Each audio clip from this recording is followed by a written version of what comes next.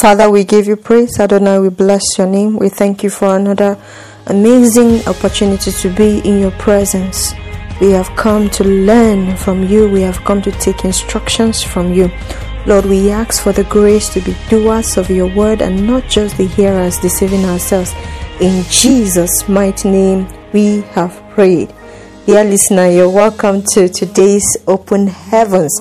Today is 12 January 2023. Our topic is, do you hate God? Do you hate God?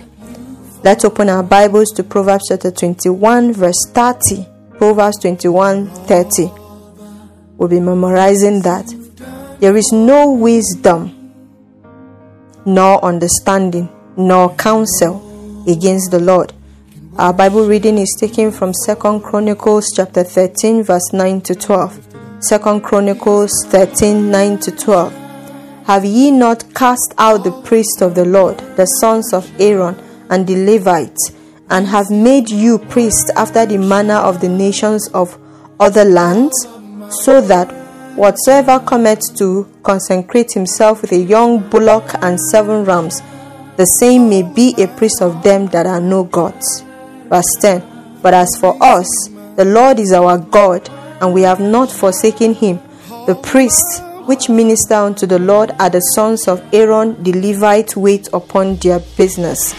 11. And they burn unto the Lord every morning and every evening burnt sacrifices and sweet incense. They shew bread also set they in order upon the pure table, and the candlestick of gold with the lamps thereof to burn every evening.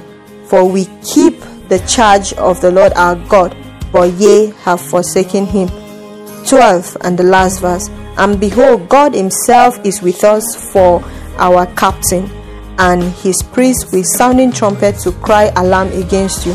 O children of Israel, fight ye not against the Lord God of your fathers, for ye shall not prosper. Hallelujah. Hallelujah. So that's the topic we'll be taking a look at today. Do you hate God? Do you hate God? Galatians chapter 2 verse 20 says, I am crucified with Christ, nevertheless I live, yet not I, but Christ liveth in me. And the life which I now live in the flesh, I live by the faith of the Son of God, who loved me and gave himself for me. Apostle Paul said that because Christ loves him, he gave himself for him. We can infer a theorem for this, that when God loves you, he will give his life.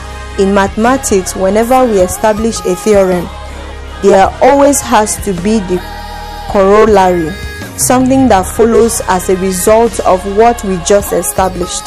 The corollary to our newly established theorem is in Proverbs chapter 8 verse 36.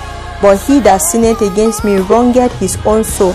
All they that hate me love death.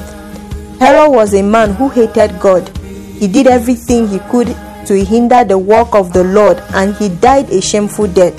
After his death, the Bible says, but the word of God grew and multiplied. Acts chapter 12 verse 24. Anyone who tries to stand in the way of the Most High God hates him and is calling for death. Some time ago, in another country, we wanted to dedicate a new parish, but in the process of trying to get the necessary approvals, a government official swore to prevent it. My children called me to report the incident, and believe me honestly, I didn't even bother to pray about it. On the day of the meeting at which this government official was planning to have our application rejected, he put both feet into one trouser leg. While struggling with the trouser, he fell, hurt himself, and was rushed to the hospital. He died with both legs still in one of the trouser. You may claim not to oppose the work of God as directly as that. Do you discourage other people from submitting to the authority of your pastor and the heads of department? Do you steal money from the church purse, thereby making it more difficult for God's work to be done? Are you hindering the work of God, and anyone who does it is toying with death?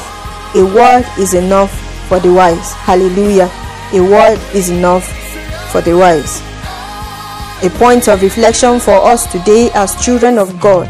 Is there anything you and I are doing to hinder the work of God in our local assembly or environment? Desist from it now to avoid sudden death. I pray that the grace of God will help us, and wherever you are listening to me from, the Lord will bless you, the Lord will bless your ministry, the Lord will bless the works of your hands, the Lord will bless your ideas and make them to prosper, the Lord will bless your family in the mighty name of Jesus. And God will grant us the grace to desist from anything that we are doing at all, in any form, in any capacity, to hinder the work of God in the mighty name of Jesus. Thank you for joining me today. Please tune in tomorrow again. It's so amazing having you here. Tune in again tomorrow. Let's have an amazing time in the presence of God. God bless you.